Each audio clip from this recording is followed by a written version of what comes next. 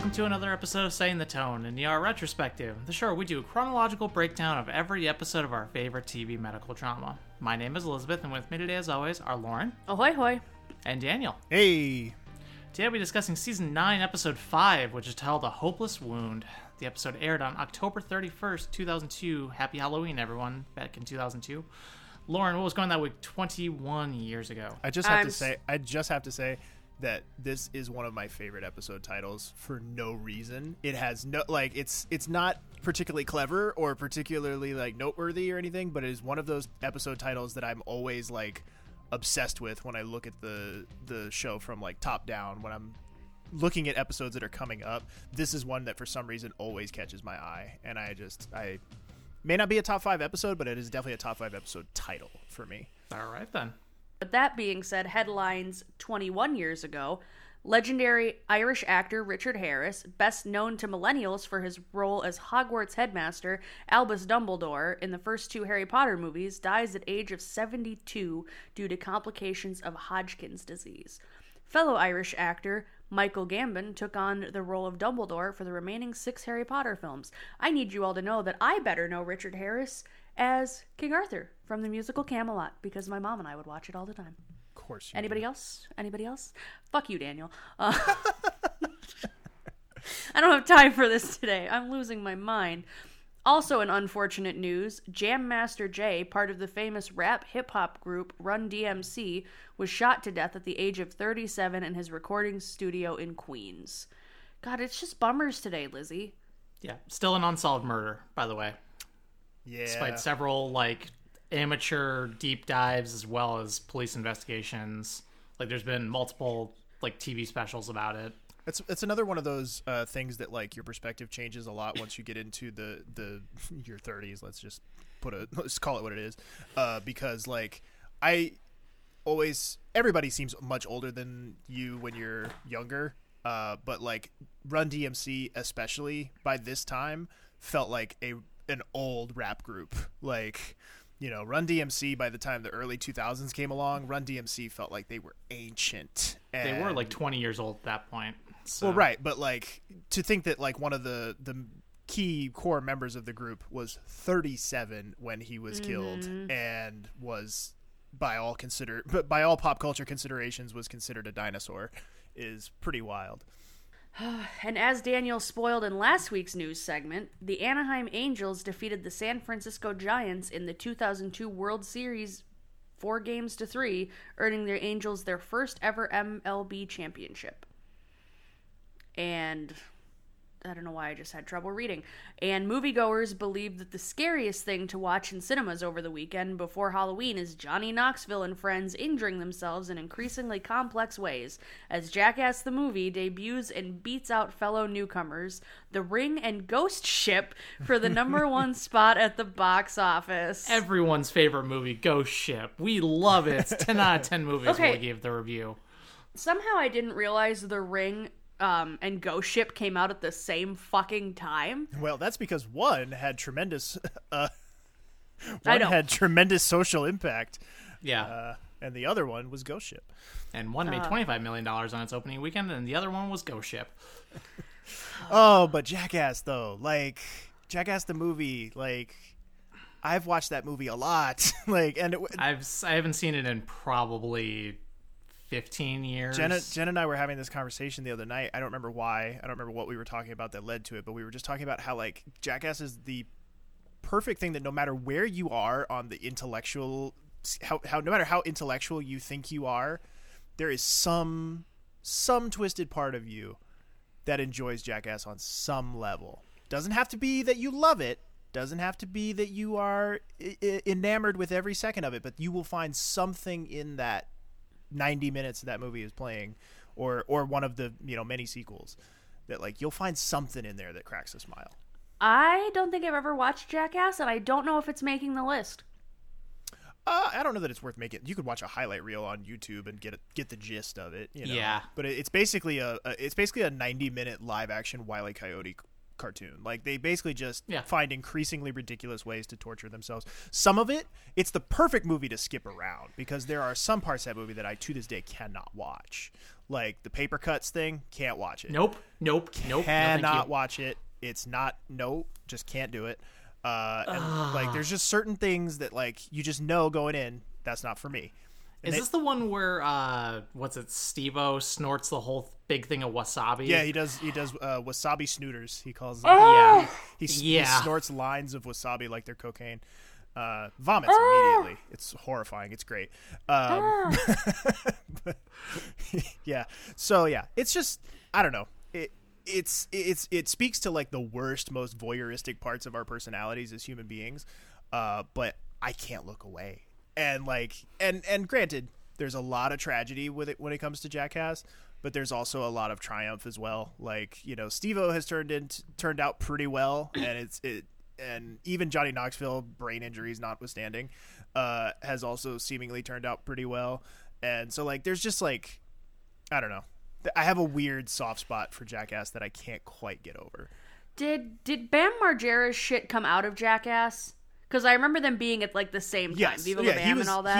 He was part of the core group, okay. And he was sort of pegged as like the breakout star of that show, where he was like pretty much this is how fucked up and different things were 20 years ago, is that everybody looked at it from the top down and they went, all right, we have two major breakout star potential people here, Johnny Knoxville maybe a third. Yeah. He had the most mainstream appeal, that's why he got to be a real actor for a little while, but they looked at it from the top down and they went, Steve-O and Bam. Steve-O is gonna self-immolate in the next 5 years, so we're not going to give anything to him, so we're going to make Bam the star of the show, and that's why he got the whole like Viva La Bam thing. And it's particularly sad given current day stuff. I believe as we're recording this, Bam Margera is on a 5150 hold in California, so things are not going great for him these days. But like I said, Steve-O, he was able to get sober. That's a complete tangent, and I promise we will shut up about Jackass and move on. But like, if you've never watched it, the MTV documentary on Steve-O getting sober is fascinating.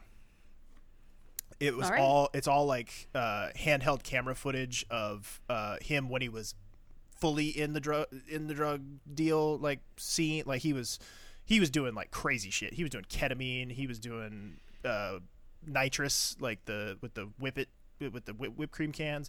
He was fucked up. And there's a whole documentary that MTV did about him, the Jackass crew, holding an intervention for him and like him getting sober and stuff. And he's been sober ever since. That's awesome. Yeah, good for him. Really positive dude. So okay, y'all are gonna laugh at this, but so we live right by a concert venue in Chicago. One of my friends and I were walking home. He lives right by me. And this has to do with Whippets, I promise. And we were talking, and he goes, God, I love how you can tell when it's been an electronic artist who's come through here because of all the balloons on the ground. And I'm like, what? And he explained it to me, and I was like, I feel stupid. I thought people were just having, like, birthday parties at the diner. That's such a delightfully Lauren sentiment. Like, I never would have immediately gone, yeah, people were doing Whippets. I would have been like, oh, somebody popped their balloons. Like, you are such the mom in Edward Scissorhands, like driving the weirdo to the concert to do the bad stuff, like just blissfully unaware, make good decisions. Like I was just like, oh yeah, that does make sense. Like it just those electronic kids, they love their balloons. No, Granted. I didn't even connect it to the concerts. I just thought, like, because there's a diner next door, and I thought, oh, maybe like somebody had a birthday party and they popped their balloons, whatever. It just never even occurred to me. Oh yeah, we live right by a concert venue. Of course, kids are doing drugs. It's probably a twofold thing. Like they're probably doing it for the Whippets, but they're also probably doing mushrooms and Molly and shit, and they probably just really like how the balloons feel. That could be both, it's yeah. a texture thing too. Very easily. But yeah, so that's the Lauren is naive moment for the day. With that being said, Dilemma by Nelly featuring Kelly Rowland is the #1 song once again. Daniel, dear God, we're 30 minutes into this. Just kidding, but what else was on? Oh boy, what else was on? At 8 p.m., Friends with the episode The One with Phoebe's Birthday Dinner. At 8:30, Scrubs with the episode My Big Brother. At 9, Will and Grace with the episode It's the Gay Pumpkin, Charlie Brown. at 9:30. Good Morning Miami with Kiss of the Spider-Man. This week's episode had 23.5 million viewers tuning in, directed by our very own Laura Innes, doing her 5th out of 12 as a director. Last time we saw her was If I Should Fall from Grace from last season. And written by the team of Julie Hebert, doing her 1st out of 4 as a writer. Other shows that she was either a writer or producer on include American Crime, Numbers, and Man in the High Castle. She was also producer on ER through 2005, even though she only jumped in and did 4 episodes as a writer. And written by Joe Sachs, doing his 16th out of 35, and the last time we saw him was the season 8 finale, Lockdown.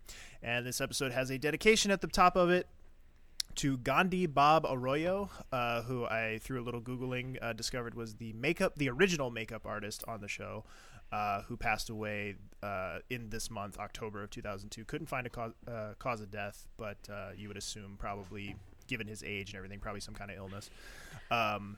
He is who I believe, and I can't remember if it was in our interview with him or if it was a story he told on the reunion, but Noah Wyle tells the story about the original makeup artist on the show being a very old school makeup artist, old school Hollywood makeup artist who would cake stage makeup on him and George's faces to like the point of ridiculousness. He's like, and they would go around the corner from the makeup trailer to the bathroom and wash off all the makeup that he had just spent 30 minutes. And I distinctly remember Noah saying, again, I don't remember if it was him talking to us or if it was on the reunion, but I distinctly remember him saying, "Can I tell this story?"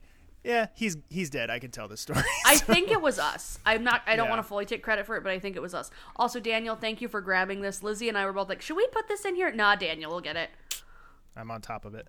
But yeah, we appreciate you. It was one of those things where I was like, oh, I need to find out the backstory behind this. And then once I looked it up, I was like, I immediately remembered that Noah Wyle story. All right, well, with that out of the way, our previous line was brought to us by Luka, and we open the episode with Lizzie is working with surgical students on Halloween. Again, you do not need to know these people's names. No one cares. You will not see them after this episode, I believe. Nope. Yeah. All. Exactly. One has short hair. Okay. Fun. Yep. But she's getting ready to head home, and she mentions Mark when discussing Halloween costumes. And Romano is looking for her, and her new student, Paul Nathan, needs to talk on why he didn't show up. I also want to point out for the timeline, right here, we are noted it's 5 p.m. as she's getting ready to head out. Which is, I don't think we need, like, they do this a few times throughout the episode to let us know that time has passed, but, like, I don't know that it really plays that much into it. I think it's more for the sake of what's going to go on. I don't want to... With Don Cheadle's character in the notes, I struggled so hard as what you refer to him by, because I'm like, is it Nathan? Is it Paul? Do we just go by Don Cheadle? So, like, that's going to be a fun one for you to search if we're looking this up. But with his character, I'm wondering if it's to show the timeline of kind of how long he's there and, like... And how long he's gone how about things his medication. progress. Yeah, that's the only thing I could think of for why it would be important here. Fair. But with that being said, Carter shows up dressed in a skeleton costume and everybody laughs at him. Abby is dressed as a, quote, nurse. This is going to be a through line for the episode, everybody making fun of her. It's a retro nurse costume, so of course now we think of it as the naughty nurse costume. But they're like, oh, she's like, they thought everybody else was going to dress up. Nobody fucking did, so they just look stupid. And they're like, Frank, come on, why aren't you in the holiday spirit? And he goes, I don't observe pagan holidays that celebrate devil worship. And I fucking love Frank. Like, it's such an iconic line read from him. I wish we had gotten to pick, like, our favorite Frank lines and had Troy Evans say them when we were all interviewing. Because I would have loved to just have a revisit. Just be like, excuse me, Troy, can you come back and just do this for us for 5 minutes? Don't make it special today. Exactly. I was going to say, I think, given that we're in the midst of all this union chaos, I think if we have him do line reads, I think we have to pay him scale. So. Oh, that's a very good point. I would love to if I could. But then Chuni and Luka are arguing about her questioning him in front of a patient. God, don't do that. And he's like, you can, just don't do it in front of patients. Great, whatever. Luka makes fun of Abby's nurse outfit. Susan then calls her a naughty nurse. And Luka goes, I hate Luka this episode. I'm just going to start right there. He's on my shit list, you guys. But he's like, are you supposed to be a slut? A whore? A tramp? And, like, just all these synonyms for... Yeah, how you say a slut? and then... and then, Somebody says it. I know, but then she claps back with, oh, maybe I should have worn the schoolgirl outfit you bought me, and walks away. And no, it's not even an ooh. It's and everybody at the admin's just kind of judging Luka, and he goes, what? It was a joke. Or like, what are you looking at? And it's just like, pervert. Yeah. Well, let's go up to wherever the hell they do surgery on animals. In the OR. That's clearly the OR. Is this a normal OR? It's not like a practice room or anything like that? Nope, that's the OR. All right, well, let's go up to the surgical floor then, where Romano is practicing one-arm surgery on a pig. Corday? Robert, what are you doing? Laparoscopic cholecystectomy? But you can't be. I had no choice. This poor swine is full of stones. Oh, for heaven's sake. It's a pig. Well, I hope you're not expecting me to scrub in. Just giving my right hand to work out. It's been 5 months. I gotta keep my skills up. Stapler? Though even with one arm, I'm a better surgeon than the rest of the hacks in this hospital.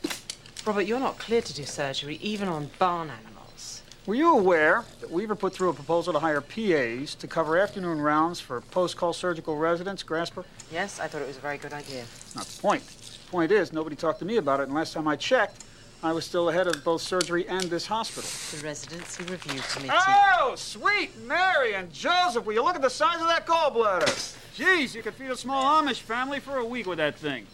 Look, I know Weaver's been forming alliances with some of the tribal elders while I was recuperating, but I would have expected a little bit more loyalty from you, Lizzie. Robert. Just rewrite the proposal as if it were generated from us and keep me abreast of any other covert Weaver ops, okay? The last thing I need is Mata Hari leading a palace coup. There's a lot to unpack there, and I love all of it. I did not want to get the pig screaming. The pig screaming and the chaos that ensues. Was I imagining things, or was the pig's tail CGI? Like very bad 2002 CGI. Like it. I couldn't tell. Because it's a tight shot. That they don't do the wide shot on the pig for anything but for everything but the tail. It's a wide shot, and then as soon as they zoom in on to let you know that the pig is about to freak out, they do zoom in on the tail, and to me it just looked very like PS2 cutscene tail. I didn't notice. I'm not saying you're wrong. I'm just saying, granted, I didn't notice it was Lizzie's father in that other episode, so I can't be counted on for shit. Fair enough. But I did not notice a CGI tail. But no, I love how he's like, Carrie's staging a coup. You need to fucking keep an eye out. I'm still the boss. Blah blah blah. Trying to get back on his horse, or his pig, as it were. That fucking line, just he could feed a whole Amish family for a week. That is one of my favorite Romano lines. It's so good. It's so good. And it's a perfect way to segue into the intro, which, of course, as you might imagine, with a squealing pig, we go in with bangs. We come out of the intro. Romano is working with what we assume is his surgeon. It's never really made 100% clear, but a doctor who is checking on his, range of motion and all that good stuff. And the doc kind of breaks the difficult truth to Romano that it's not likely that he will be able to operate again, even in his current condition, even with physical therapy, which is going to be a tough pill to swallow, and kind of a theme throughout this episode is him coming to terms with all of that, and it sucks. His doctor here is played by actor Christopher Grove, who appeared in stuff like Mindhunter, This Is Us, and How to Get Away with Murder. And apparently this is his second of 4 appearances. He was also apparently in the season 9 premiere, and we just lost him in the shuffle. It's a very chaotic episode, so I'm not surprised. But I did want to mention it since we'll be seeing him at least a couple of more times. But we then go and see for the very first time on screen in this episode, Mr. Don Tiberius Cheadle has arrived. Hell yeah. Is he the first? War Machine, man. I was going to say, is he the first member of the MCU that we've had as part of the show? I mean, no, Leslie Bibb was on the... Is Leslie Bibb in the MCU? Yeah, she's in Iron Man 2 along with Don Cheadle. Which one's Leslie Bibb? She's Harkins. the reporter, or she's in Iron Man 1. Oh, yeah, you're right. The reporter that Tony fucks. Yeah. Okay, all right, well. That's what he does. Paul Nathan is played, of course, by actor Don Cheadle, who is best known for stuff like Crash, Hotel Rwanda, the MCU, and the movie that Jake is never going to get tired of hearing about, Volcano. That we're going to do a movie review Come Hell or High Water. We are probably going to do at some point because we got two connections. We must keep the memes flowing, much like the lava in that movie. And he is making his first of only 4 appearances, which I was very shocked to see that that's all we get. Can I throw something out here right now before it even becomes an issue in 20 weeks? We cannot vote for Don Cheadle for best guest star. Guest star. All right, we'll see. I don't know. Because he's so fucking good. I will make the doc so nobody can beat me to it. I was going to say, spoken like the person who's usually last to the doc. I try. Anyway. And I like that his first interaction here is with Romano when they jump into the elevator together, and he asks him what happened. He looks over, sees Romano's like RoboCast that he's working with, like his it's not really a cast, it's not really a splint, it's just like this like mechanical metal wire thing that's like a cage around his that's supporting his fingers and stuff. And so he looks over at it and he says, "What happened?" And Romano, without even looking over at him, just says, "Tennis elbow." And Romano is Lauren, watch out, you might have similar things to Romano happen. I might lose my arm by a helicopter and get it sewn back on if I'm not careful with my rock climbing. Exactly. That's exactly what can happen. Romano, it's much more common than you think. Romano is 10 out of 10 this episode. I just want to say that right now. I absolutely, I say this almost every episode, but I'm like, God, I wish we had been at this point in the series when we had talked to Paul McCrane. Because I feel like, we got some really good conversation with him, but I feel like having this flavor so recent in our memories would have gone a long way to, appreciating some of that a bit more. And I feel like he at least touched on this era of the character at least somewhat, 100%. and I liked kind of his take on it, or his opinion on it, is that he felt like there was a lot more you could have done with this era of the character. And seeing the early returns on it, I think he's right. I think we're going to get to the early parts of season 10, and we're going to be like, damn, they left a lot of meat on the bone with that character. Like, there was a lot of stuff they could have done. You can already see him, this is a terrible, pardon the phrase, but you can already see him doing some really heavy lifting with this. Mm-hmm. Yeah. Like, he's really flexing it this episode. No, this is the episode that really sets the tone, pardon the pun. But, like, it sets the tone for the rest of his character arc. Anyway, but our first trauma rolls in, and it's going to be the first of many because there was a fire at a Halloween party with at least 30 victims.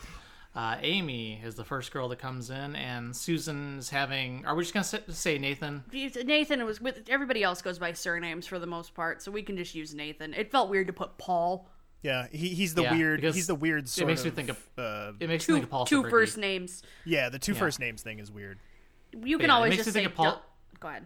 It makes me think of Paul Sabricki when we say Paul. You can also just say Don Cheadle. Whatever. We'll know who we're talking about. Yeah. Oh, and Parkinson's man. No, absolutely fucking not. That's where I draw it. Nope. But Susan has War Machine work on a patient. Patients are crowding admin, asking questions like you do when there's 30 patients coming in from a fire. But at least they have the triage area now, so they can only be in the front area. Hey. So that helps. But then a man comes in asking for his partner, Terry, who was dressed like a jungle girl. This man has a rubber mask melted to his face. The only time this episode that this is able to be done is whose films are those? Guys, we really need to stop having me prompt my own thing. And Romano... I'm sorry. As this is happening, Romano can't get the Crite kit open when Lily bumps into him and damn near causes him to pass out from the pain. So he kind of masks as like, I'm gonna go observe and check on other people. As someone who has bumped broken bones on things, like remember when I broke my arms, kiddo, and I'm a clumsy person, and I would regularly bump like the door frame or my desk or a chair, the couch arm. Not great. And just lots of pain. As somebody who had again, like nerves that were cut, shit that were cut and then like reattached and whatever. So like went through a period of like not being able to feel anything, and then slowly over time regained some of that sensation. Let me tell you, when your nerves are like waking up after a period of inactivity or like insensitivity, that shit is painful, and any little like stimulus on that is a nightmare. When I cut my thumb and they had my hand they had it in like a plaster cast wrapped around with like gauze cast, I was having so much like pain at the incision site from the nerves that when they finally took the cast off, I had shattered the plaster part of the cast from flexing so hard to try to like mitigate the pain in my thumb. I had actually broken the plaster part from inside the cast. So it's not fun. It is not fun. I could totally sympathize with Romano here, where it's like when you're in the midst of your nerves learning how to feel again, knitting back together, every little sensation is like magnified times 1,000. It's also, like when a body part falls asleep, and then like that period, like just after you regain sensation, you can feel everything. When you have super TV, painful. When you have TV static in your feet. Mm-hmm. I just need to say the physiology of like nerves and like nerve pathways and stuff is fucking crazy to me. It is. Like it's wild. Just yeah. Anyway, but Romano then goes to observe, trying to feel useful without being able to be hands-on. You can tell this is really stressing him out. He's really frustrated that he can't actually do anything because everybody already is doing what he would suggest. Mm-hmm. So we then go over to see Abby and Carter working on a little girl with severe burns. She's 80% burns. She's 80%. I don't feel like we see much more of her, but just it's a real bad fucking day for everybody. And I should say, so one thing to note, I'm looking at the notes and I don't think we mentioned it, is this was at an apartment building. So it's not just the party itself that had burn victims. It was like people within the building. Right, the whole building. Like just residents. So yeah, like this little girl wasn't at the party. She was just an unfortunate collateral. With that being said, Nathan introduces himself to Corday, and Corday's like, I'm not going to take excuses. You were fucking late. He's like, well, did you read my letter? And she's so frazzled that she gets a call that Ella's sitter has to go. Lizzie says for the sitter to drop Ella off at the ER and tells Nathan, just go work up patience, make yourself useful. Like, this letter keeps getting asked about, and it's clear that Lizzie has not given a fuck to bother with it. You're right, I haven't. There it is. It's your turn. Lauren ripping off her headphones. I didn't rip them off. Your turn. But then we go to potentially the maybe not the most upsetting victim, but like it's the titular patient, shall we say, the one who has a hopeless wound. What? There you go. Lauren now is ripped off her headphones. But yeah, this guy's got a leg infection. Is a rapidly spreading infection, so they have to. Do we even mention him? No, because he's so in passing at the beginning. Like, okay, well, like Don Cheadle had marked like the infection on his leg, and then when he comes back to check on the patient, is like, your infection's spreading, and he looks at the X-ray. He's like, oh no, oh no, and he immediately flags down Romano, and is like, hey, no, there's free air in here. Like, this guy's like, and it turns out he has necrotizing fasciitis, which I believe they say he got from hiking or something. Yeah, they were out being outdoorsy. Who the fuck is hiking on Halloween in Illinois? Is my question. It's still not like cold, but just at that point, when I think hiking, I don't think Illinois first of all, and I certainly don't think Illinois in fucking Halloween. Well, and if you go out to the suburbs, there's plenty of nature preserves everywhere. I also think if they'd been hiking and this happened, they would have been to so many area hospitals before they would have ever gotten to fucking county. Downtown Chicago. Yeah. Also, yeah. Go ahead. Maybe they just noticed the infection when they got home. Entirely possible. Who knows? Anyway, but yeah, so it's time to potentially amputate, but they're going to try their best to save his leg. And his girlfriend is very recognizable. Yes, she is. Although I did not catch it when I was watching, but I did catch it in the cast notes. The girlfriend here is played by actress Katie Sackhoff, who appears in stuff like Battlestar Galactica, Halloween Resurrection, and is, let's state for the record right now, the only person in the history of the show that Jake has a helmet of this person that he bought at Disneyland. Miss Bo-Katan herself from The Mandalorian. Bo-Katan Kryze in The Mandalorian. Nerd. And The Clone Wars. Nerd. Star Wars The Clone Wars and Nerd. Star Wars Rebels. Nerd. So yeah, I was... which I feel like she does have a very like recognizable, oh hey, it's that person kind of face in The Mandalorian and like other stuff I've seen her in. I did not clock her the first time I watched this when I watched this episode through for notes. I was like, I knew she popped up in the show at some point, but I didn't know it was this patient in this episode. She definitely has a very distinct face. Sorry, Lauren, I keep cutting you off. I apologize. That's okay. It's my work week anyway. I definitely no, like I was like, who the fuck is that? And Lizzie goes, oh, Katie Sackhoff, and I was like, okay, that makes sense. Yeah. Cool. Yeah. Also, Jake has recorded on video with us in that helmet to be funny. But I didn't get a picture of it, and I really wish I did. I'm so mad at you. That would have been a great emoji for Daniel, the Discord server. You had one fucking job, Daniel. I tried. You could honestly just clip out a picture of that helmet and say it's Jake in the helmet. True. No one would know. It's entirely possible. In any event, we then see Nathan and Lewis getting a proper introduction. I don't know why I didn't put Susan. You were on a surname tip. I'm here for it. She asks if he's coming along, and this is where we find out what Nathan's deal is. That will be kind of the crux of his 4-episode arc. And he says that it takes him a minute to get going sometimes because I have Parkinson's disease. And this is kind of his, for better or worse, this is his defining character trait, and the thing that will, kind of, when we get to the end of this 4-episode arc, it's going to be the thing that, defines the whole arc.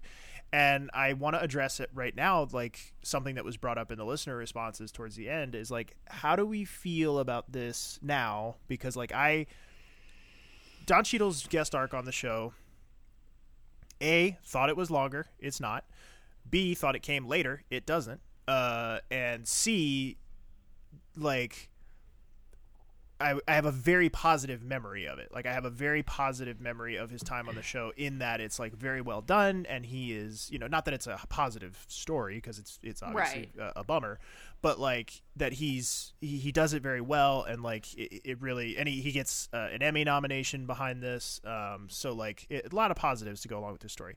But how do we feel about it with a little bit of a 2023 lens, a little bit of backseat driving, a little bit of Monday morning quarterbacking? How do we feel about a perfectly able-bodied Don Cheadle playing a person affected with Parkinson's disease in 2002?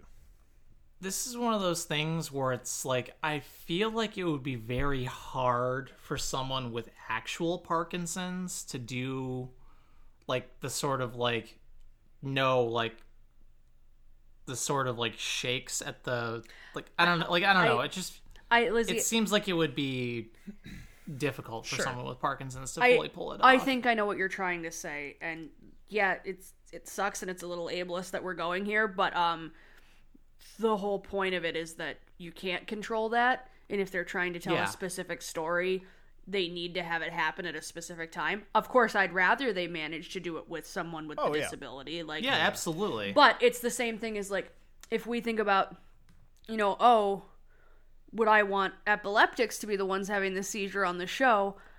No, because, like, for me, personally, I would never want to go and act that because it's super traumatic to go through. Mm-hmm.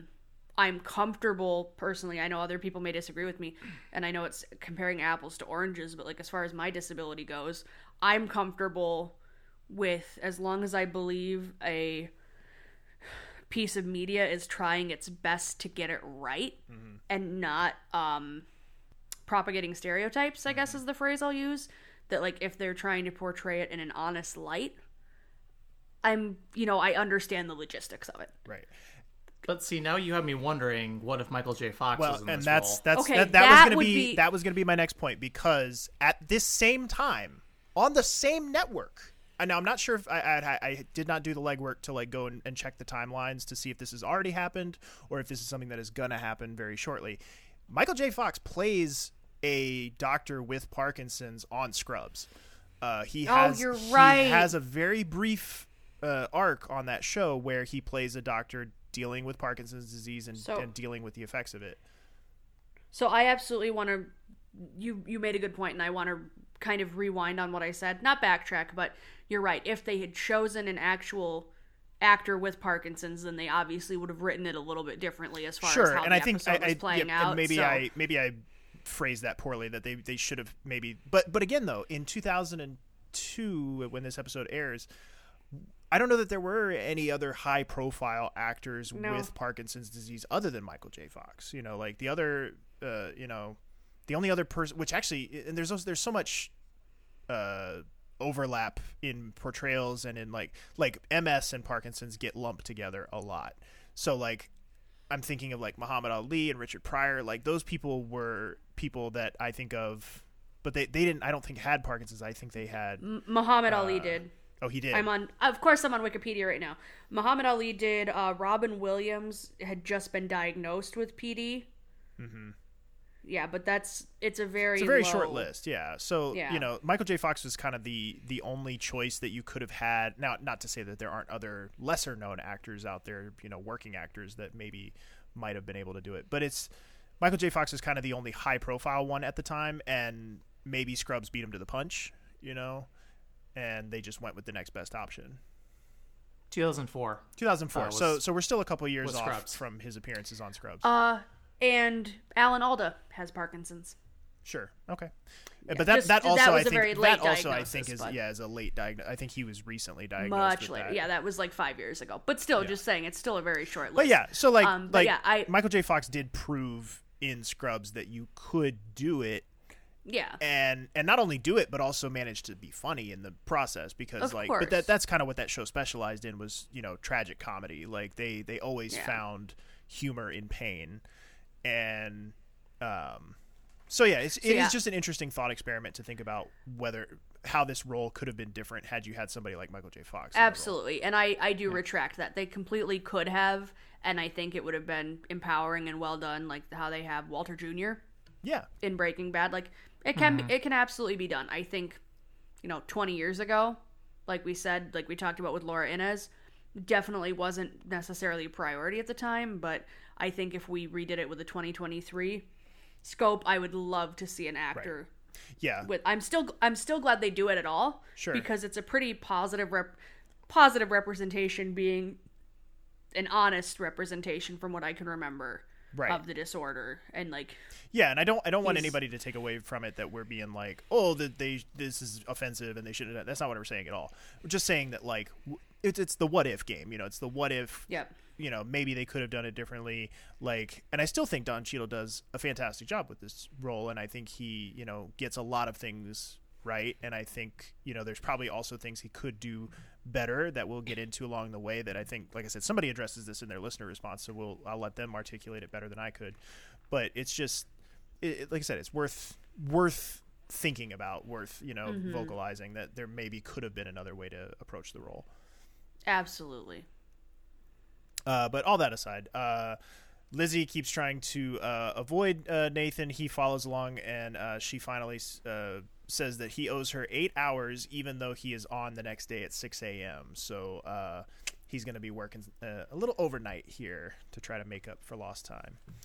And Nathan gets pulled away to help the man find his friend. We find out that the friend is the guy with the tiger mask from a little bit ago. And I'm sorry, I just updated the notes. His boyfriend. It's his partner. Yes. I think he says, I'm looking for my friend, just to be like... Or something like that, yeah. That's another thing this episode kind of deals with, is a lot of early 2000s homophobia. Yeah, there's like a couple people in dresses who obviously went cross-dressing to a party that Pratt's like, about. The guy who has the mask melted on his face does say my partner, does say my boyfriend or whatever. But yeah, when Terry comes in, he's definitely not. You're right. he's like, hey. They use a little coded language just to try to make it easier on themselves. Yep.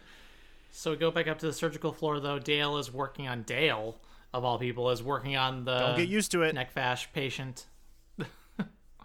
As Romano is sort of micromanaging him through it and screaming for Corday to get in there. And she's on the phone talking with her sitter, begging to get more time because Ella's, she needs someone to take care of Ella. And when her wedding ring goes down the sink. Oof. Oh no. And Romano yells from the other room on the phone, "This guy's about to lose a leg. I'd say chop chop, but that seems to be in bad taste." It's so fucking good, right? this episode. He nails all the one-liners, and it even is it possible? Who knows if he's even the one doing it? Maybe it's Foley stuff added in later, but it even seems like he nails the knocking on the door or on the window. Yeah, the window. Like he even punctuates that perfectly. Like it just. My brain just went enter. Lesbians. Enter. But then Pratt is giving prognosis to the gentleman in Jungle Drag, Terry, about his partner, like we said, the gentleman in the tiger mask. And as he comes out into the hall to talk to Nathan, leaving Terry in the room with his partner, fuck Pratt. Oh my god, he was growing on me a little bit, but he backsteps here when Pratt calls the guy Jungle Perv to Nathan out in the hallway. Fuck off. And Nathan is then looking for the kit to treat corneal abrasion because it looks like Terry may have had an injury to his eye during the fire.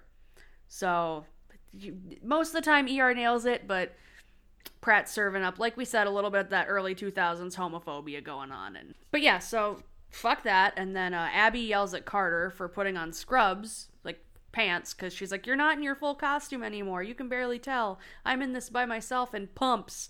And Carter's like, "Fine, you want to see my whole costume?" And he steps out of the things. It's like, "I'm a spooky skeleton." It's actually kind of funny.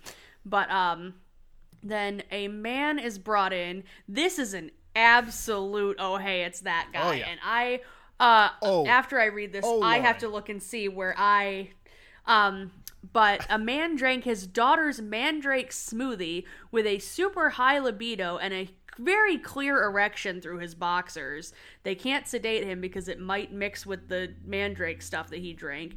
Chooney walks out because he's sexually harassing both her and Abby and tries to grab them. And Luka... No, he does grab Chooney, thank you. And Luka completely disregards that this could be uncomfortable and awful for female nurses. And he's like, "What? It's fine. It's funny." So... Oh, yeah.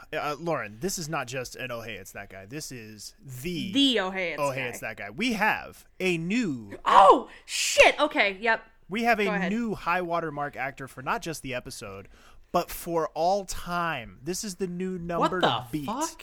So, Mandrake guy here, as he's credited in this episode, Mandrake patient, he is played by actor Richard Reilly, who is appeared in stuff like The Man from Earth, Casino, and what I knew him best from, Office Space, where he plays the guy who invents the jump to conclusions mat. Yes.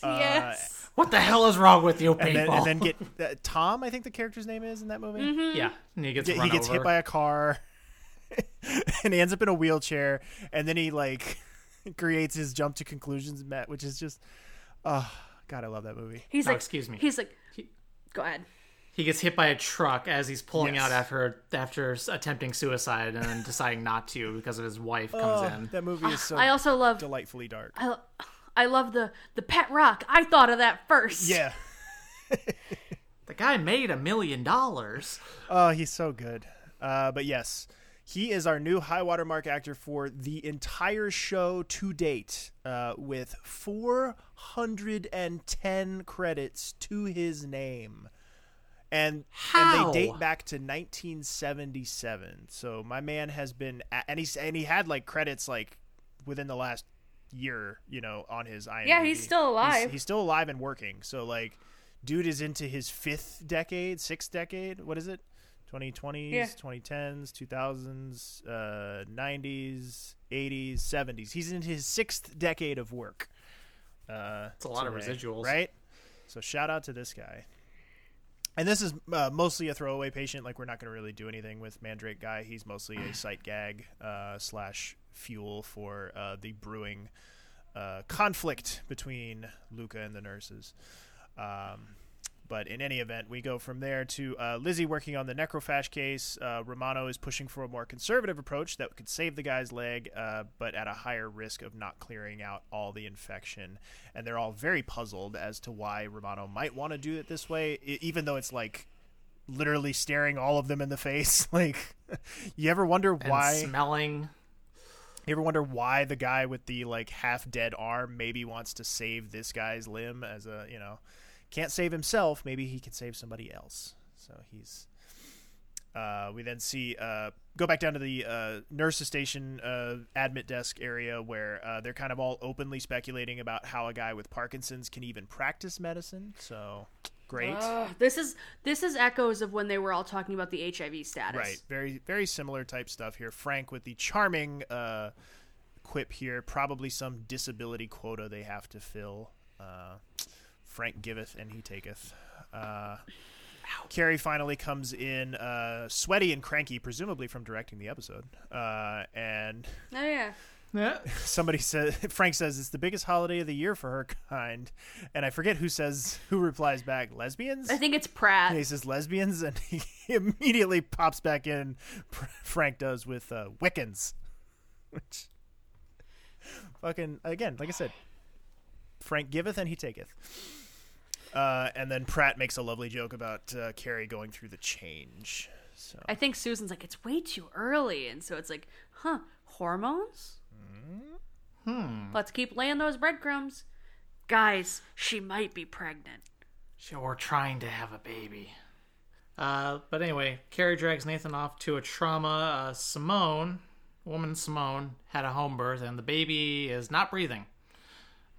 Simone lost a lot of blood because she has a still retained placenta, I believe is what it is. So.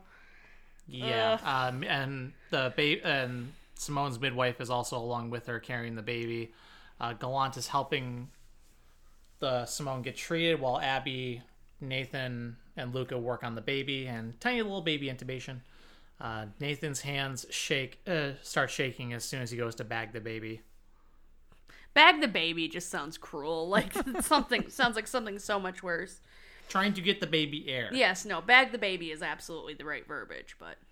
And then Simone here is played by actress Ashley Gardner, who appeared in stuff like He Said, She Said, Nash Bridges, and some voices on King of the Hill.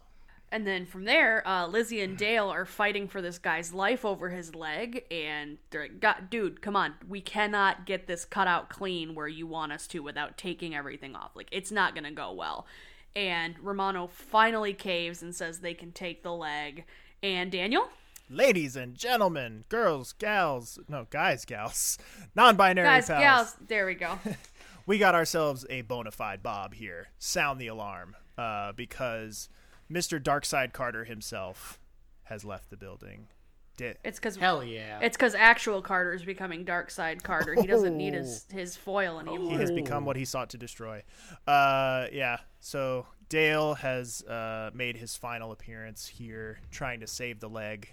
They're not going to save the leg. They're not going to save Dale either, because we will never see Dale ever again. Kind of a weird, whimper of an ending for a character that I feel like has a really kind of comes roaring onto the scene as they position him early on as like a fierce Carter adversary character. Yeah. And then that kind of fizzles out. We get a little bit of a resurgence of that around the time that Lucy shows up.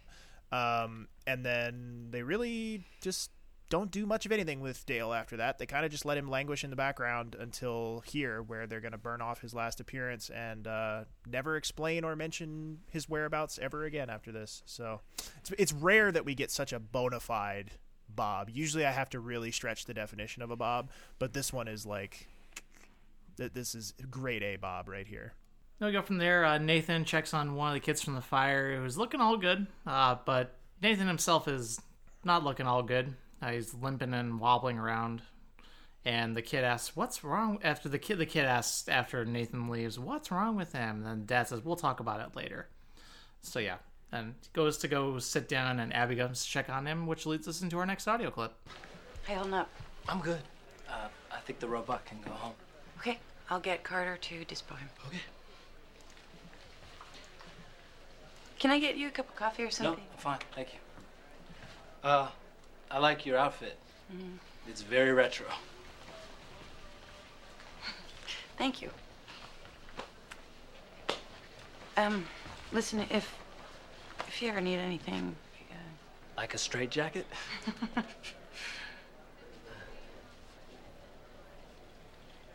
is your dyskinesia usually this bad? I don't want to freeze up when I'm at work, so I up the medication, and this is what you get. At least it helps to dispel the myth. No, we don't all have rhythm. If that happened to me, I'd probably jump on a world cruise. I'd go to med school. I already saw the world. In fact, I was in Italy when I first realized I had a problem. I was sipping wine in this little cafe in Florence, and I noticed that my little finger was shaking. I just figured it was from living on espresso and martinis. When did you find out it wasn't? Well, I used to hate doctors, so it took a while for me to check it out, but once I did, it really put things in perspective. Yeah, I guess being sick does that. Her baby's not doing well, huh? I love how the minute he says her dress is retro, that's when she's like, "All right, this guy's okay. Let me go and talk to him some more." He's not a creep like Luka. It's one of my favorite scenes in the whole episode, actually. Like, It's very good. she just kind of softens, and the way that we get to see him display a little bit of the like humor about the situation, like he's able to laugh at it a little bit. I was also thinking too, like the stuff that Don Cheadle is best known for is really still to come. Like, he's obviously a known quantity at this point, but I feel like he is a step above "oh hey, it's that guy" status, but is not quite the all-encompassing A-lister that he will very shortly be after Crash and Hotel Rwanda, which is just a couple of years away. Has that come out yet? No, I think Hotel Rwanda was in the 04-05 range, so like it's Gotcha. coming up for him. So I feel like it's a really good get on their part, like from a casting standpoint. Like they're able to grab this guy for just a quick little 3-4 episode swing right before he's about to like explode as one of the biggest stars in Hollywood for the next decade at least. Because this was the first thing I ever saw him in, for sure. I think it would have been either this or Volcano would have been the thing that. Volcano. Excuse me, but in Volcano, this is like the first thing I like remember specifically Don Cheadle. Right. In Volcano, he's fully like sidekick. Like, and as much as I like that movie for its incredible just absurdity, and as much as I like him in that movie just because I like his character, I can't say that he just like radiates off the screen superstar. Like, he's fine. He's solid. He does what he needs to do to get the job done in the role he's given. But to me, there's certain people whose like charisma just kind of like jumps off the screen at you. And I don't think in Volcano he's there yet. But here, it's here. Like, here you can see like, oh, we got something here. Like this guy's going to be like, if you get him in the right role, which obviously he did with Hotel Rwanda, like, get him in the right role, this guy can absolutely act his ass off and will be one of the biggest stars in Hollywood, and he ended up making good on that promise. So I'm still surprised he was in an episode of China Beach too. He was a big the late 80s early 90s Don Cheadle is a big oh hey it's that guy. He did a lot of the sitcom circuit. He was on the follow-up spin-off show to the Golden Girls in Golden Palace in a very special episode about the Confederate flag and about it was one of those. It got trotted out a lot during the pandemic as all the unrest and stuff was happening. That particular episode of that Golden Girls spin-off with Don Cheadle, that got trotted out quite a bit.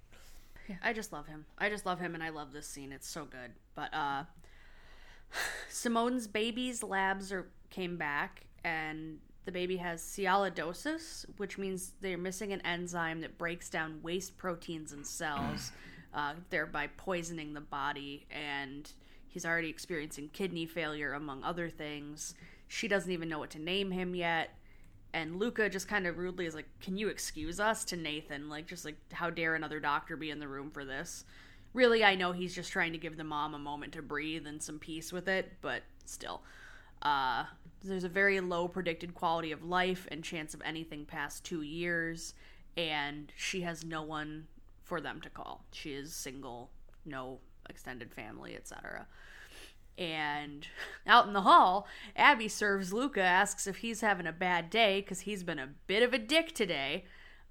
She's getting complaints about him from the nurses, and she has to explain to him what sexual harassment is because he's a dick and thinks like, oh, somebody grabbing your butt's just funny. And Halle walks by and says she's gonna kill the Mandrake guy. She's like, I'm fucking done. I love her line read here where she's like, what's the status on Mandrake guy? She says, status is I'm gonna shoot him if he touches my boob again. Yep. So good. But then Abby has to explain to him, like, here's the chain of command. If you have a problem with the nurses, you come to me. I take care of it. He's like, what if I have a problem with you? And she's like, the fuck are you talking about? Like, just absolutely dresses him down. To which Luka becomes my least favorite person by saying, maybe you could sew a swastika into that dress and be a naughty Nazi nurse. I appreciate the play on words, but God, you're such a fucking raging asshole, Luka. And from there, we pivot over to Nathan grabbing Carrie about the sialidosis baby because he is now febrile and a temperature of 102. Not great. Yes, Daniel. I was just chuckling to myself thinking that, like, of all the people in this episode, I think the one that would be the least likely to make the Nazi joke would be the Eastern European guy. Right?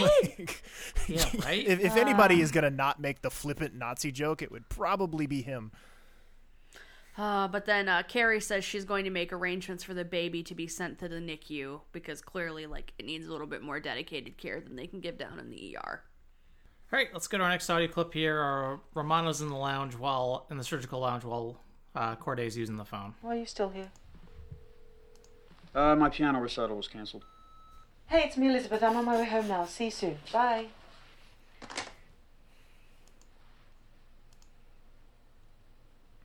We did the right thing.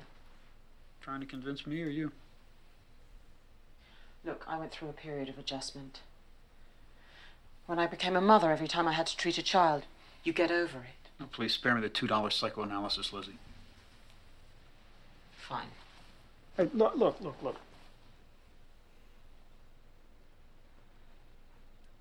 I know most people don't like me. I don't care. I don't like most people. But I'm good at what I do. I save people's lives. Every day. People who no one else can help. If I can't do that...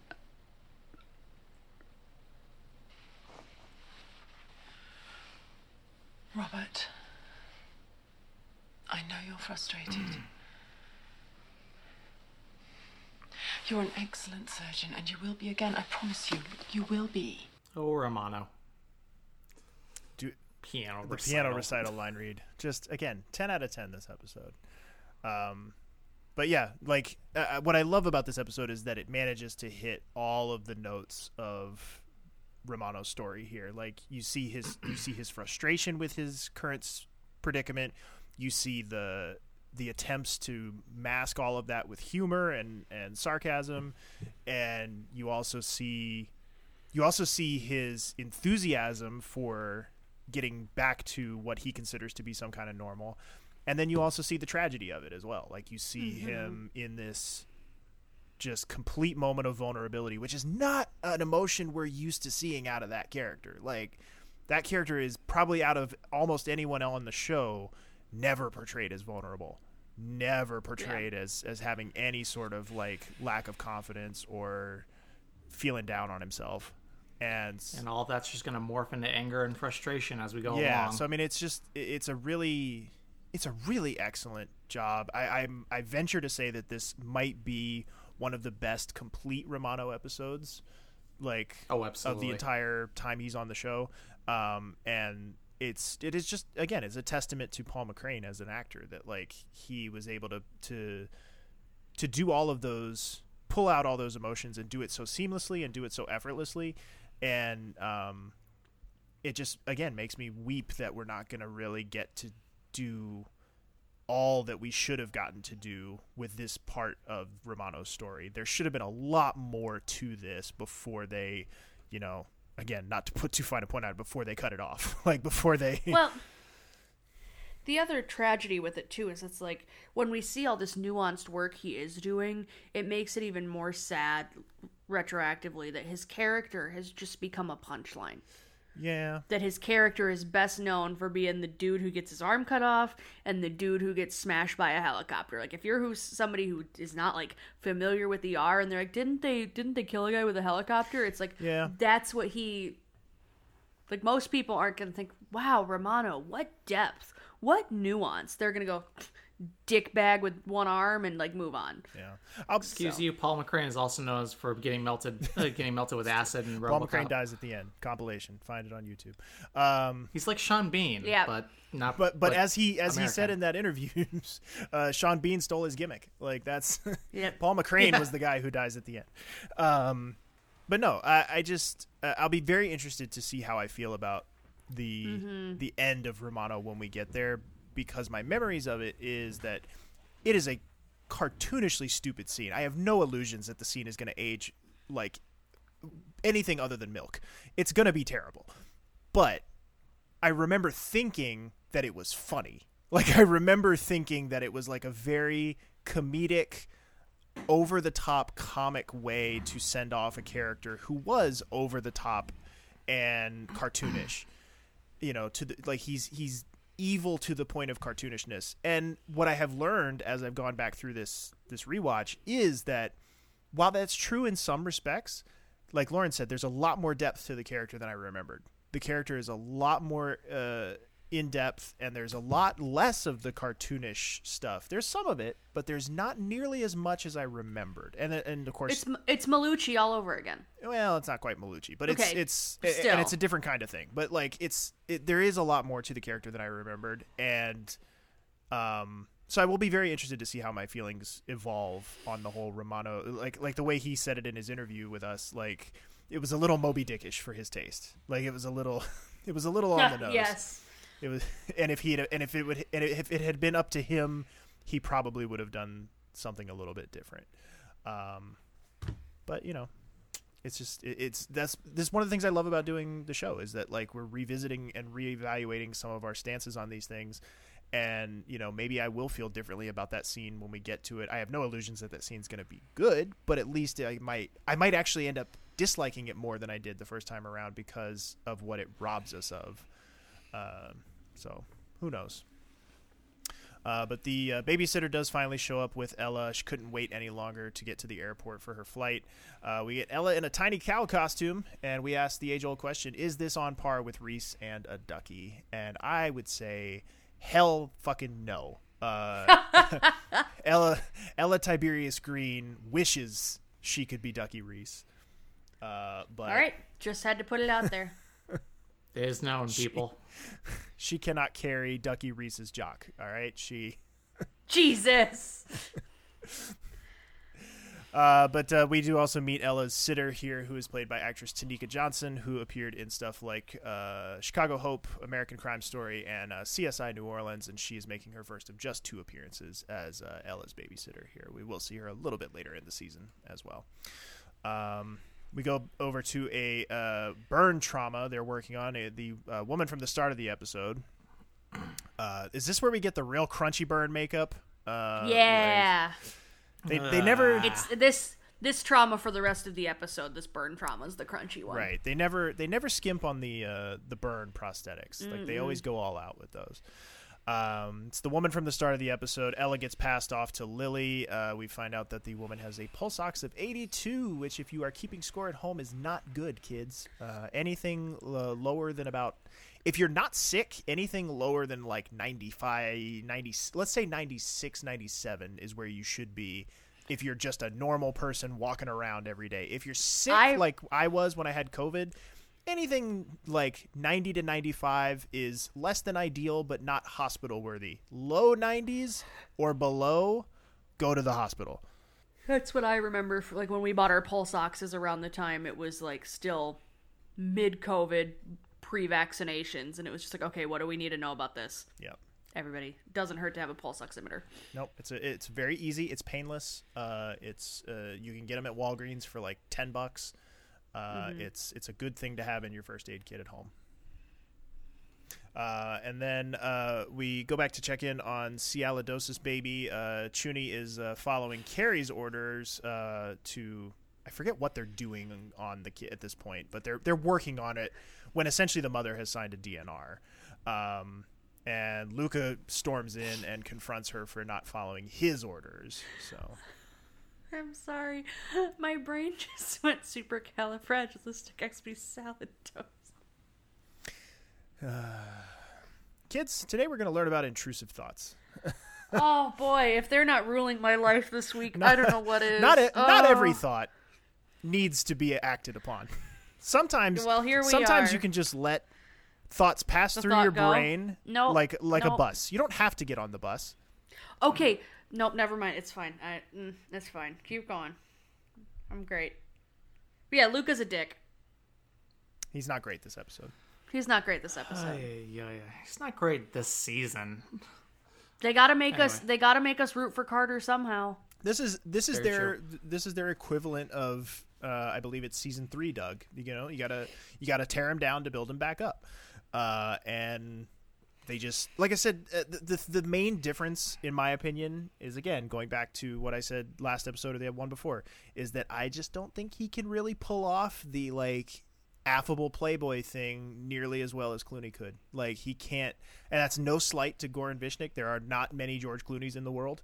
I just don't think he has it in his toolbox to pull that off with the same level of endearment that Clooney was able to.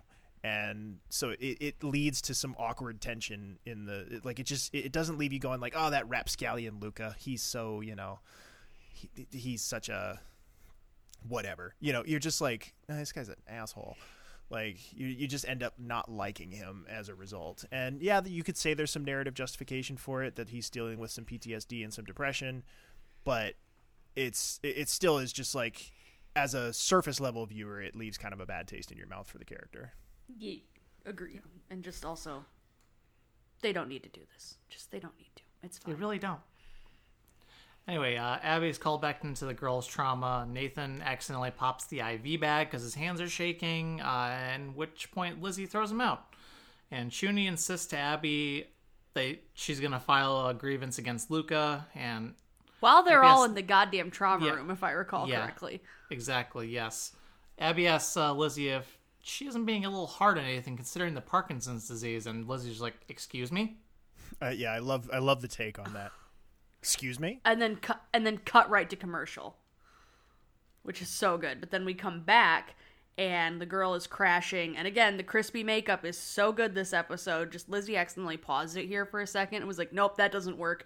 And like had to let it go another second before she paused it because it was just such visceral makeup. And they managed to get her stable. And they go out in the hall, and Chuni throws the baby's lab at Luka's face. She's like, here's your baby's labs. Just chucks them at him. And we find out that Luka slept with Chuni and is now being an absolute ass. And she's like, you can't fucking do that.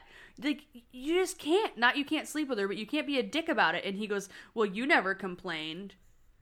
Because she's yelling at him for sleeping around with the mom and Chuni and stuff. And it's just like, keep being a dick. I know I've made this joke before, but this is where I want in the background Force Ghost Mark Green, like the like the knight at the end of Indiana Jones and the Last Crusade. Like, I just want him like waving at Luka, like in the background, like where they both. I don't know what the politically. Yeah. I don't know what the politically correct's not the right word, but I don't know what the. I know. Yep, I know the phrase you're trying to say. I don't know what the word is, but there's got to be one. There has to be a socially acceptable word for what we're all thinking. But they both coupled with Chuni. Yeah, like That's gross. That's really gross. Anyway. They're a certain kind of brother. Luka got the sloppy seconds. We were trying not to say it, Lizzie. I'm the one who says the hard things, who says the disgusting. Like, again, if I were better with Adobe, I would absolutely take this scene and I would insert a teal transparent Mark Green in the background just waving. He has to have the goatee. He has to have the season 4 goatee. 100%. But yeah, Jen, I'm sorry, but Luka's a fucking dick. We know you know this, and just skip ahead and start listening again in season 11, because this is just going to keep happening, and we know that you want to like us. But then Terry can't go into surgery with his partner because immediate family only, and he says, I should have said I was his brother. And Pratt's like, go home, get some sleep, like, come check on him in the morning. And the guy goes, home? This dress is all I have. Like, everything was burned in that fire. That's just gotta be so insanely devastating. Lauren, we need to buy a fire safe. I keep forgetting. Fire safe, grab and go bag. Lizzie and I were talking about disaster situations last night, and we were like, shit, we are woefully underprepared for if anything happened. Like, we have a first aid kit, and that's it. I know, Jen's a prepper, and we love her. Call Nurse Jen, man. She'll hook you up. She'll tell you all. I'll have to... And my whole plan is just like, oh, I guess I'll die. We have one of those emergency ladders that lives under our bed. That's one of those ones that you like hook to the inside of your windowsill and then just throw it out the window, and you can climb down the ladder on it. Like, I mean, that's awesome. She bought one of those at Goodwill like years ago and has carried it around ever since. I love Jen. No, I'm like, I will definitely perish if it's a serious catastrophe, but if it's just like, hey, there was a tornado or a fire and we need to get out for a bit, I could probably live. If it's something where it's like, hey, you're not going to have access to any of the 80 million medications you're taking because the supply chain is down, oh, I'm dead. Look, I already want to die when I run out of cream cheese. So, I was going to say, during any sort of real situation, I'm just going to fold like a fucking... Yeah. I love Lizzie dearly, but she's not the person I want in the apocalypse. Right. It was kind of hot the other day, and Lizzie in the group chat was like, you'd have thought it was Nam. Like, it was just... it's so hot. Lizzie at anything other than 74 degrees. In either direction, she's miserable. 73, no good. 75, miss me with that shit. 71's too cold. We're laughing, but she's completely serious. Right, she's completely serious. Oh, I'm deadly serious. Anyway, what else is serious is baby's fever has gone down a little, and we learned that Simone has had 2 miscarriages before she got pregnant and has lost relationships over the struggles to get pregnant. Like, this was her miracle baby. And Luka gives her the harsh reality of what it could take to keep the baby alive, aka extreme measures, CPR, ventilation. Did anyone notice how fast the midwife evaporated from this story, too? Right? Like, gone. She shows up with the ambulance and then, like, accompanies her in and then is immediately just, like, whoosh, gone. So, just really paints a really grotesque picture of, like, hey, this is what we'll have to do to keep your kid alive if things get worse, when things get worse. It's true. It is, but the way he does it, the way he does it doesn't necessarily need to be... He's just a dick. I think his whole point is that he's trying to tell this woman, like, your baby's not going to have any quality of life. Yeah, he's trying to... This is a hopeless situation. He's trying to let her down gently, but also, like, be firm with her and be like, look, you need to understand this is not going to end well for you. We can technically keep her alive, but it's not a good idea. Yeah. I'm just going to choose to be mad at Luka for whatever reason this episode. Once he had to be reminded 8 times what the definition of sexual harassment was, and still wasn't listening to people, he's on my shit list. Anyway, let's go to our last audio clip here. Nathan's sitting and taking care of Ella when Lizzie comes over. Hi, Lily had to run Wynn's ABG up to the lab. Thank you. Did you reverse her hyperkalemia? Yeah, just enough to get her to dialysis. She still has the burns, though. Yeah, but you got her back. May I? Oh, I'm sorry. Yeah. So, did we reach the parents? No, the girl was actually babysitting. It wasn't even her building. You know, you might have told me sooner. Save me some embarrassment about your condition. Well, I certainly didn't mean to embarrass you. How long's it been? 8 years. I was misdiagnosed for the first 2. And you were late today because... My neurologist wanted an MRI. I'm sorry. I wouldn't have made you stay. What the hell? fresh start. Try to make as many rounds as you can, complete the required reading, take the exam. I've been reading and taking tests for 2 years. This is my hands-on training. It's a surgical rotation. I understand that. Probably the most physically demanding, emotionally exhausting, stressful 6 weeks any would-be physician ever experiences. Part of becoming a doctor. I'm offering you a pass, Mr. Nathan. Trust me, you should take it. I'm here to treat patients. You have a degenerative neurologic disease. I know what I have. It doesn't mean I need a pass. ER. I don't want special treatment. I just want to learn like other students. Yeah, she's here. You're not like other students. No, I'm older and smarter. Okay. Dr. Corday, burn unit needs you. I'm on my way out, Frank. It's your melted mask guy. Okay? You're right there. She's on her way. Look, go home, think about it, report back day after tomorrow. I'm sure you could use the rest. I'm fine. It's just not very practical. I love no, I'm older and smarter. Fuck you, bitch. I do understand her concerns, though. As someone who knows how strenuous the profession is, even on a fully able-bodied person, like, I get how she's like, how the fuck is he gonna do this? But at the same, it's kind of a double-edged sword, because, like, yeah, they're doctors. They should know what this prognosis truly is. And, like, we see that with Abby a little bit, where she's like, hey, how is XYZ actually treating you? Here, I feel like Lizzie's just like, I'm torn between thinking, great, she's giving accommodations, which is something that if people want them, they should absolutely have within reason of, like, what the program is, but also, like, he didn't ask for those. Right. Yeah, she's kind of, in a way, I feel like she's kind of trying to have her cake and eat it too. Like, she's giving him, she's making accommodations, she's giving him a way out and everything, but also at the same time she's trying to, like, I feel like she needs to either go one way or the other. She either needs to, like, say, like, if you want to do this, you're going to do this, but I'm going to treat you like everybody else, like, and it's either going to work or it's going to suck. Or it's going to not, right? Or she needs to have the upfront, honest conversation with him on the level that is like, here's the realities of the situation. I don't think you can do this, in my professional opinion. Like, which is a shitty thing to have to say, but it also, I mean, ultimately, spoilers for the end of the storyline, it's ultimately kind of what ends up happening. Like, he ultimately kind of comes to the realization that he can't do this. And so, like, you know, here I feel like she's just kind of punting a little bit, where she's sort of like, well, you know, like, I'll give you a pass. Like, I'll get you through my rotation, and then you're somebody else's problem after that. Like, I kind of feel like she's punting on the whole thing, where she could either be like, all right, if you want to do this, I'll support you, but I'm not going to take it easy on you, or I'm not going to, like, go out of my way to make accommodations for you. It's just going to be what it is. Or she could be the person to, like, put the roadblock up and be like, all right, dude, look, I know this is going to suck to hear, but here's the reality of the situation. I don't think, in my professional opinion, that you can do this. I don't know. It's just, I think you could read it a few different ways. Yeah, it's a thin line to walk on.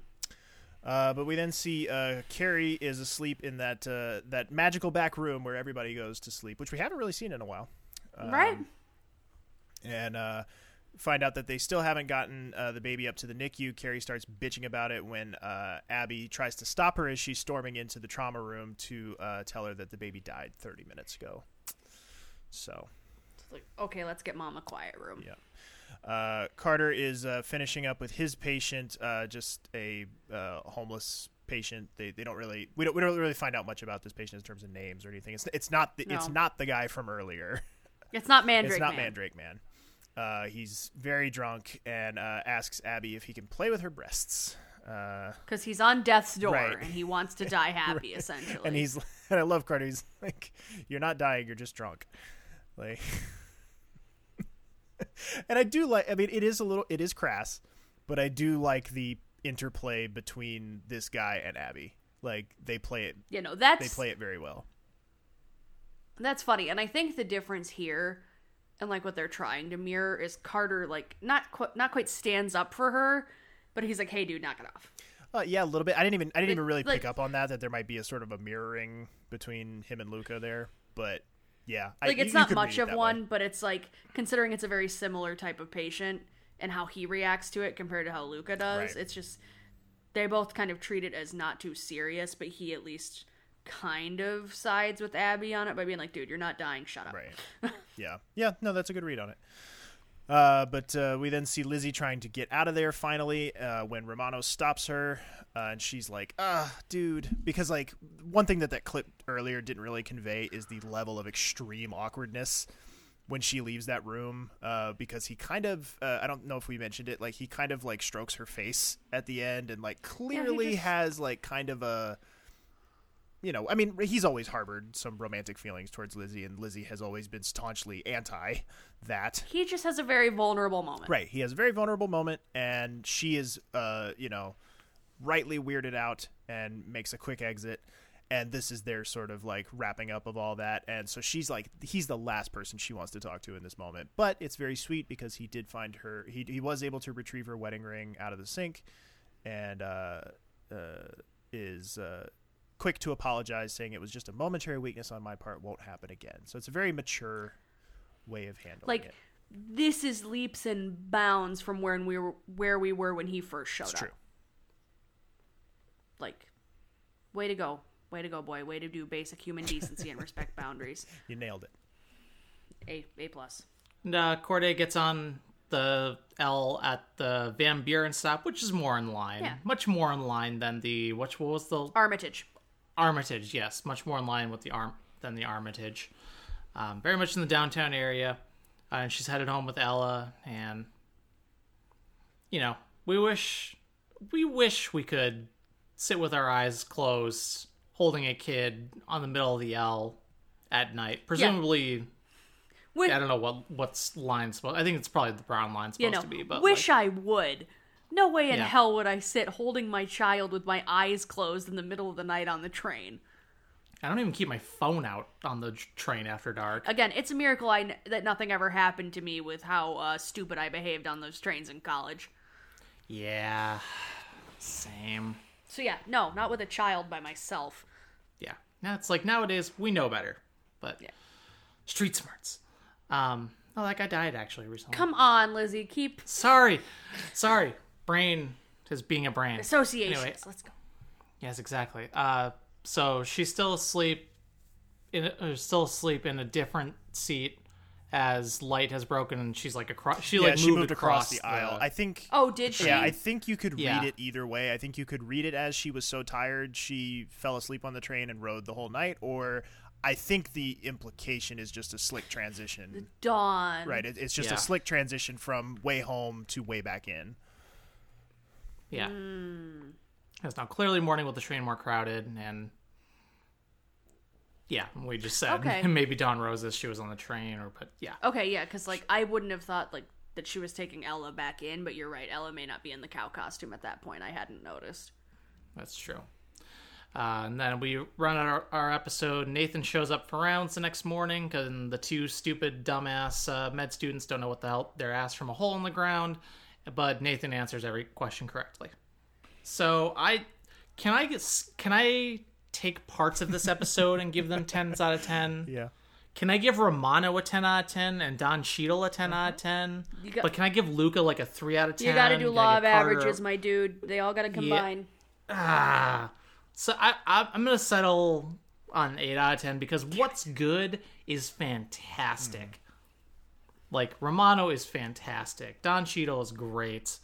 And there's a lot of fun gags in this one. Frank is on point. For the most part. Mm-hmm. Yeah. So, like, I like more than I don't like. Yeah, the positives far outweigh the negatives. That's where I land. Exactly. Yep, 100%. I think 8 is a completely solid. Yeah. If I want to get really nitpicky with it, I would say that the last scene there, the end of the episode, it doesn't. I want to make it very clear my distinction of what I'm saying here. It does not go over the line, but I will say it toes the line of being a little bit after school specially at the end. It flirts just a teeny bit with being schmaltzy, and I feel like they flirt with the line without going over the line, and I'm okay with it. But any further and any more like, you got me, you were an asshole to me 20 minutes ago, but now we've earned mutual respect for one another. Like, Oh, jeez, Yeah, you like guys. it gets a little bit, oh gosh, golly, darn it.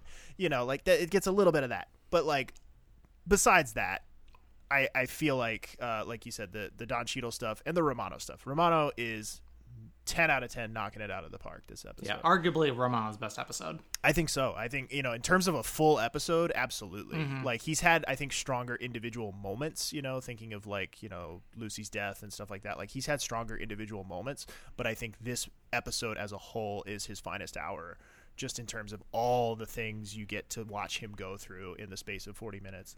It's a master class by Paul McCrane. So, yeah, 8 out of 10 feels perfectly cromulent for this one. Like, totally fair. And the Luka stuff is just, they're in a weird place with Luka right now. Like, I don't feel like they fully know what to do with him. Like, they are all, clearly creatively, they are all in on the Carby thing. Like, they are all in on those two. Yeah. And so as a result, it does sort of feel like sometimes they feel like they need to tear him down to compensate, to make, and I know that's an accusation that's been levied by fans in the past, that they kind of artificially prop up Carter by making Luka look shittier and shittier. And you might be seeing a little bit of that bear fruit here, because a lot of this stuff does seem very out of character. So we're in a really weird place with that character right now. Yeah, this is the same Luka who's going to go to Africa voluntarily by the end of the season. Yeah, by the end of the season. It's a weird, Gonna go get his shit weird together. place. Exactly. Also, Daniel, side note, I appreciate that you just used the word cromulent, because it tends to be in my normal day-to-day where I'm like, that was perfectly cromulent for things. And Lizzie sometimes is like, what? I'm just like, it means it's absolutely adequate. I don't know what it means, and at this point It's I'm a too Simpsons- afraid to ask. It's a Simpsons thing. It's a Simpsons thing that I forget is a Simpsons thing, and I think like, oh no, that's normal, and then it's like, no, that's not. I will show you the clip, Lizzie, but yes, Okay. it's cromulent. Okay. It's just, it is. Well, what did our cromulent listeners have to say about it? Use it in a sentence. Megan M says, I've always loved the annual ER Halloween episodes. This one does a great job showcasing the frustration and vulnerability Romano faces being back to work. Feeling useless in the trauma room, the OR, and then the rejection when he is in the lounge with Lizzie. As much as I love Don Cheadle, I'm still kind of torn when it comes to the Paul Nathan storyline. I just found that character to be annoying throughout his episode arc. Rodney C. says, this episode hits harder now. In 2016, my mom had to have an above-the-knee amputation because of the condition the guy had in this episode. Oof. It's not that common. It could happen due to anything from an open cut to a bug bite, and by the time you start having symptoms, it's either amputate or die. Thankfully, she is still with me. As far as the characters, Luka and Elizabeth are a lot to deal with, even if with Lizzie it makes sense. But I want to point out, for a show deemed the Carter and Abby show in Season 9, I feel like the focus and balance of the characters are very balanced. Franner W. says, this is one of the favorite characters I have seen Don Cheadle play, and we all thank whomever we pray to that he doesn't have to do a Cockney accent in this. Franner, you're gonna have to fill me in on that at another time. Evil villain era Luka is finally fully here, and I think he is lucky that Abby is so gentle with him and shows concern. I would have perhaps been a bit more direct. He is really pretty vile to Chuny. Paul McCrane, you break my heart in this episode. Again, chef's kiss.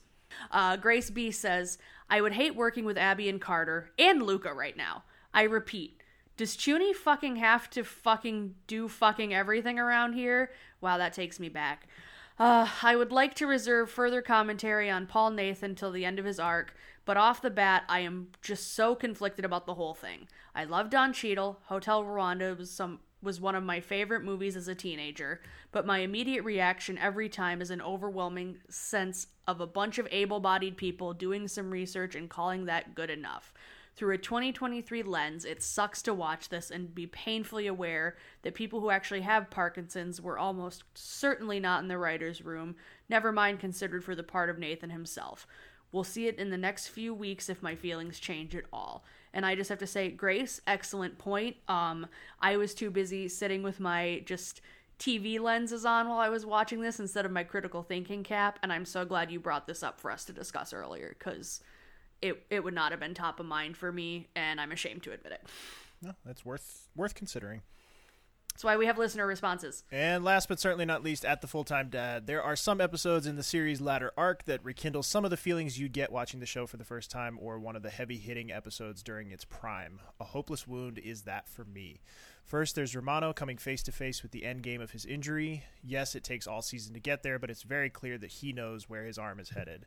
We get some of the very best of Romano we've ever gotten here. The comedic notes, the pig scene in the open was hilarious. The serious, the conversation with his therapist, the rare moments of emotion, the resignation that the neck fash patient is going to lose his leg, and the heartfelt admission to Elizabeth that he'll be lost without his career, and the uncomfortable yet emotional touch of Elizabeth's face and the effort to find her wedding ring. Paul McCrane nails it with his performance. Next, there's Don Cheadle, thrust into the bustle of a mass casualty situation as a med student with Parkinson's. I wasn't a huge fan of his arc during my first watch of the show, but I fell in love with it during subsequent rewatches. This performance in his debut is up there with some of the best guest star debuts we've seen.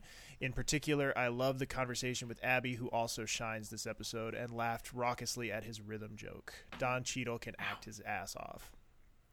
The Luka stuff is coming to a head, and we get some elite Chuny vitriol.